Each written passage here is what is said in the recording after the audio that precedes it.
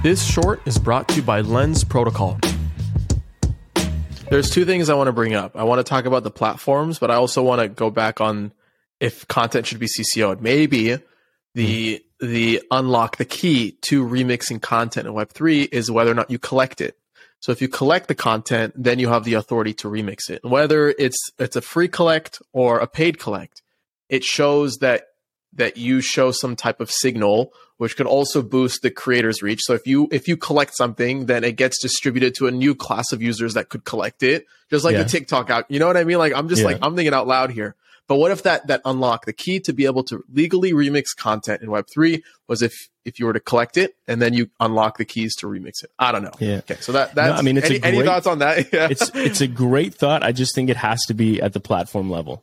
Right. Sure. Because if, no matter what, I can still take a CryptoPunk and like remix content around it. Even so, there has to be a platform that would emerge that would be very lucrative for a creator to be on. That would, again, like police all of this at the platform level. Otherwise, I just don't see like a way of doing that.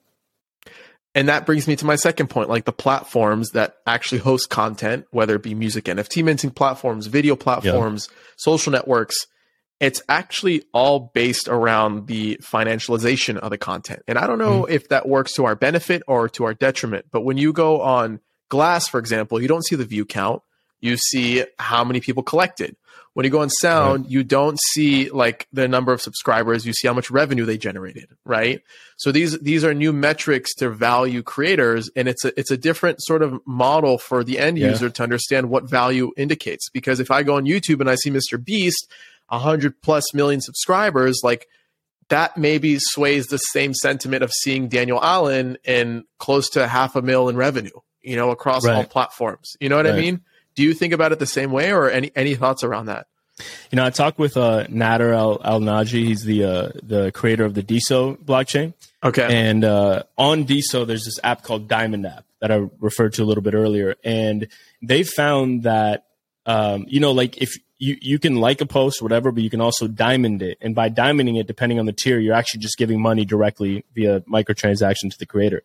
And they've found that, yes, of course, there are some like odd things about quantifying the value of a creator or a piece of content via money, right? But like they found that it actually increases the quality of content. And the example that he uses, like a car crash is really like you can't keep your eyes off it, but you're not necessarily going to tip somebody who produces car crash videos, right? And so he's found like that the content that's getting tipped is actually enriching your life versus like this mindless kind of content that like just, degrades our life on TikTok or whatever. And so just to go back to your original question, I actually think there's definitely something to it where being able to whether it be microtransactions or collecting NFTs, social tokens, whatever it is, like being able to directly, give money to these creators for the content, for the value that they're putting out there, I actually think will result in much better content. What's up, guys? Thank you for listening. If you've gotten this far, then you are a champ, and I owe you a free listener pin. Go to adamlevy.io/NFT, fill in your info, and I'll distribute the NFT towards the end of the season. By collecting your pin, you prove your contribution to the season and get exclusive access to content, allow lists, and more. So be sure to collect yours. Also, please make sure to rate and subscribe to the podcast wherever you're listening. This helps me out so much. And finally, hit me up on Twitter @LevyChain. I want to hear what you're building, the latest crowdfund you're trying to complete, or if you simply want to chat. I love talking about where crypto meets the creator economy, and it's no different if it's coming from you directly. So thanks again for your support. It means the world, and I'll see you on the next episode.